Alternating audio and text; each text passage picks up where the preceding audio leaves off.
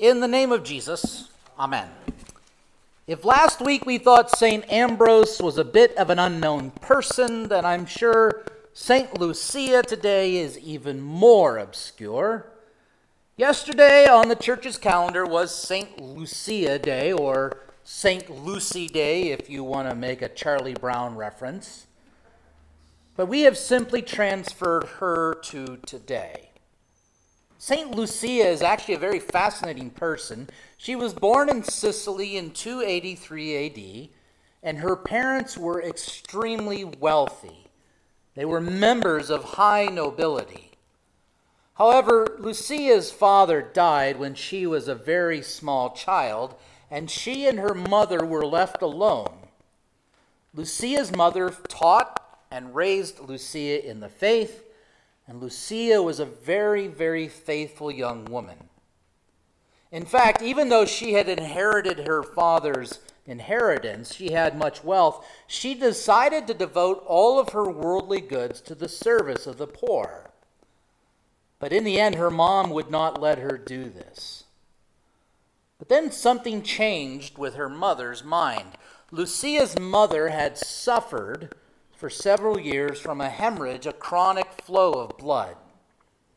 Lucia said that she always prayed for her mother. She always told her mother that she prayed for healing, and evidently those prayers were answered.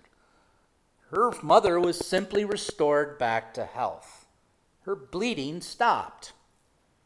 In response to this wonderful gift of healing answered in prayer by God, Lucia's mother told Lucia that you can do whatever you want to do with your father's inheritance. Take it and give it away to whoever you want to give, whether they are wealthy or the poor. There's just one problem, though. Lucia was engaged to a deceitful young man. Now, this was not something that she decided to do. She was actually arranged to be married to this guy. And this young man whom she was engaged to be married to was not a Christian. In fact, he loved Lucia's inheritance more than he loved her. So when she gave away all of her wealth to the poor and the needy, he was furious. His greediness moved him to revenge, and he went to the governor of Sicily and told him that Lucia was a Christian.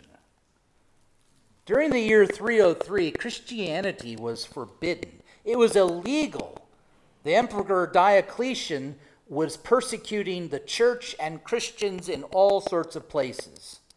All that somebody had to do was simply show up before the emperor and say, this person is a Christian. And the authorities would take that person, they would arrest them, and execute them. If they didn't deny or recant their Christian faith by cursing Christ and offering incense to Caesar, they could be killed, if not tortured. So Lucia, who took care of the needy and the poor, was brought on trial, and she was told to deny her faith. What if this happened to you today? What if you were brought before the federal government or the state capitol here, and you were told that you would either be tortured or killed for attending church today, for being simply a Christian? In a land of religious liberty and freedom, we can't imagine this. We've seen it in other places in the world, but think about the freedoms that we have to come and go in a place like this to believe, and think about how many times we look at this place maybe as a chore, an obligation, or something that we're just not interested in becoming too involved with.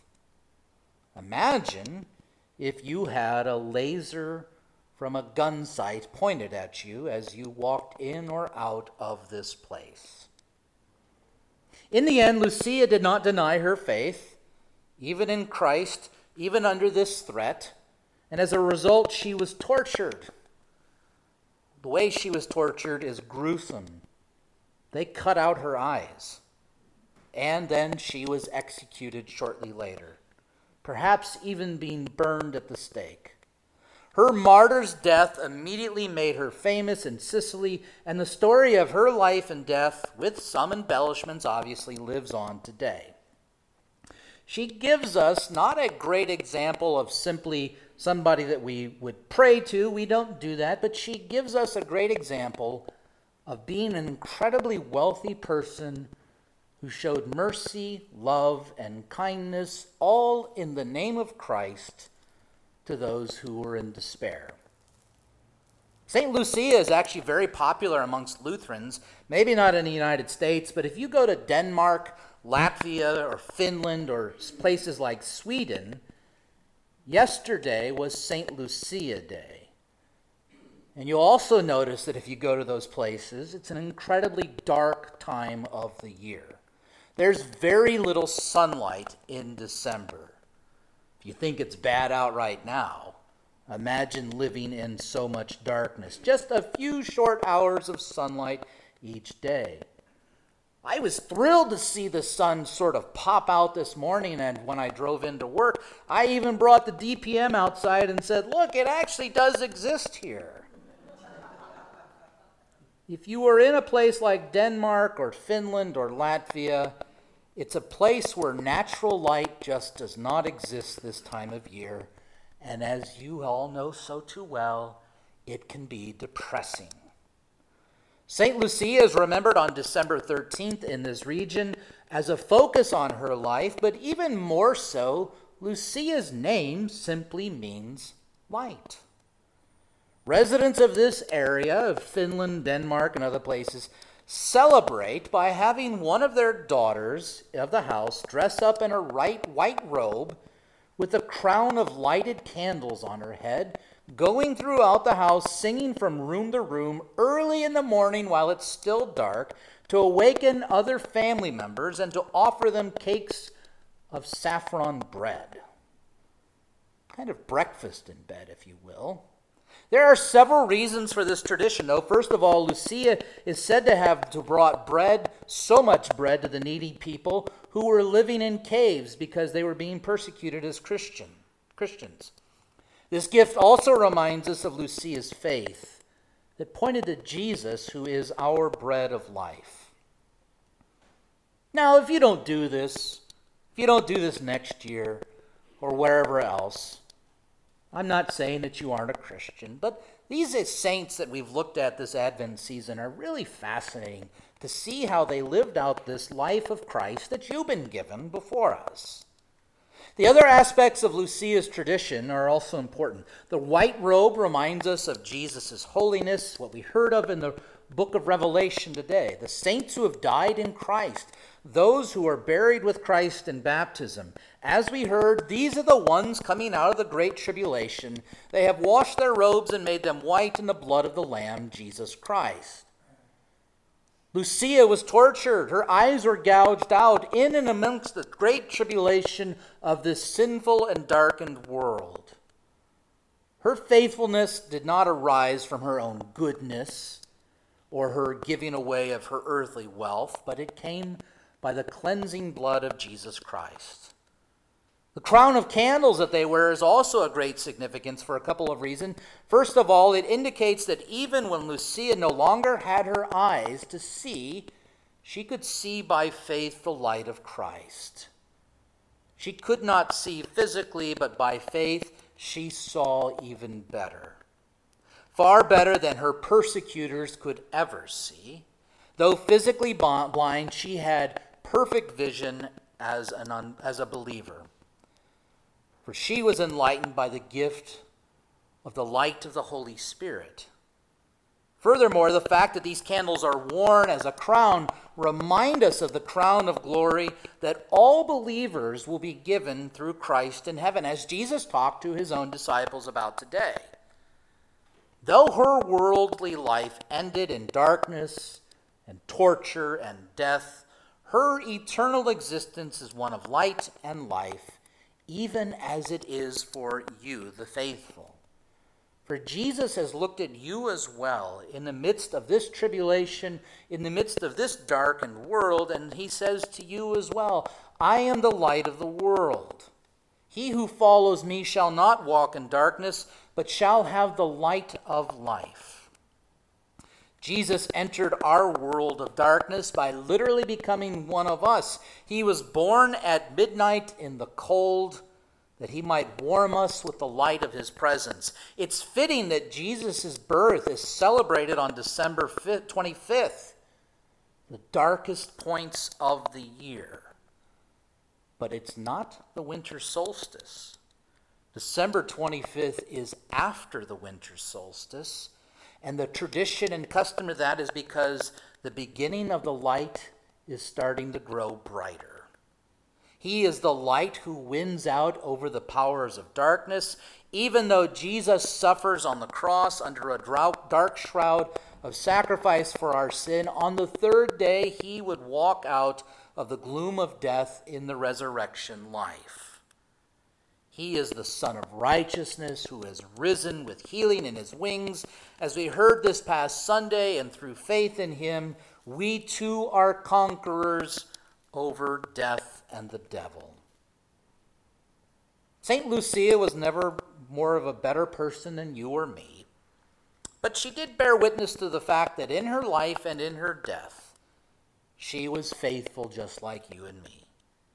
In fact, the word martyr literally means a witness.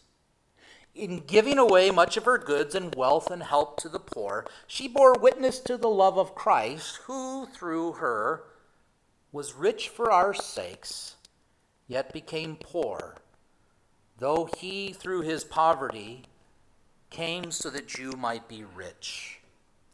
She bore witness to a belief in God as the Creator who can and will provide for all of your daily needs. And even if you are rather wealthy, it's not that Jesus simply says you cannot enter the kingdom of heaven. He says it's all done through him. She bore witness to a belief in God in a sense that God would provide for all of this, and in death she bore witness to God as the recreator who is more powerful than anything or anyone in this life. She testified that she loved the Lord and his salvation even more than life in this world itself. Like Abraham, she was looking for a better country, a heavenly one. She knew that the only way to have a life in the world to come was to lay down your life for the world that is. And so it is for you and for me in Advent, as you set your hearts to the coming of the Lord.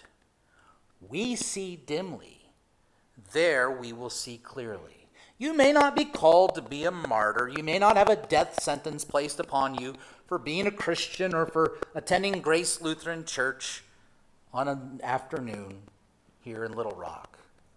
But you are given to testify in word and deed and to take up Jesus' cross. Jesus said, "He who loves his life will lose it, and he who hates his life in this world will keep it for eternal life." Baptized in the Christ, you are given to live the pattern of his life, his humility, his mercy, his love, his glory, his death before the resurrection, crucifying our old sinful nature that he might now live in and through you. What we see with Lucia is that this faith is not easy. It's truly the narrow road which you are called to run on. But along this road, as Hebrews says, you are surrounded by a great cloud of witnesses. Abraham and Joseph, Moses, Gideon, David, Samuel, prophets and apostles, saints and martyrs, even somebody like Lucia. But above all, you are upheld by him who laid this path for you and who has already run it for you, Jesus. Consider him, as the book of Hebrews says, so that you will not grow weary and lose heart. Let us run with endurance, or actually, as it says in the Greek, let us run with agony, the race that is set before us, looking to Jesus, the author and finisher of our faith, who for the joy that was set before him, you are the joy. You are the joy that he sets before him. He endured the cross, despising the shame, and has sat down at the right hand of the throne of God. By faith, your road will end up where Christ's ended, for you will be with him. What is now called a candle only in the darkness will soon be the dawning of everlasting day. As you just sang a few moments ago, the night will soon be ending. The everlasting day of his resurrection at Jesus' return. So let us set the joy that is set before us, so that like Lucia, we may walk like the others who've gone before us, in the endurance, in the agony, in the tribulation, but never ever alone, always with Christ who is your strength, your help, and your Redeemer. To Christ alone be the glory forever and ever. Amen.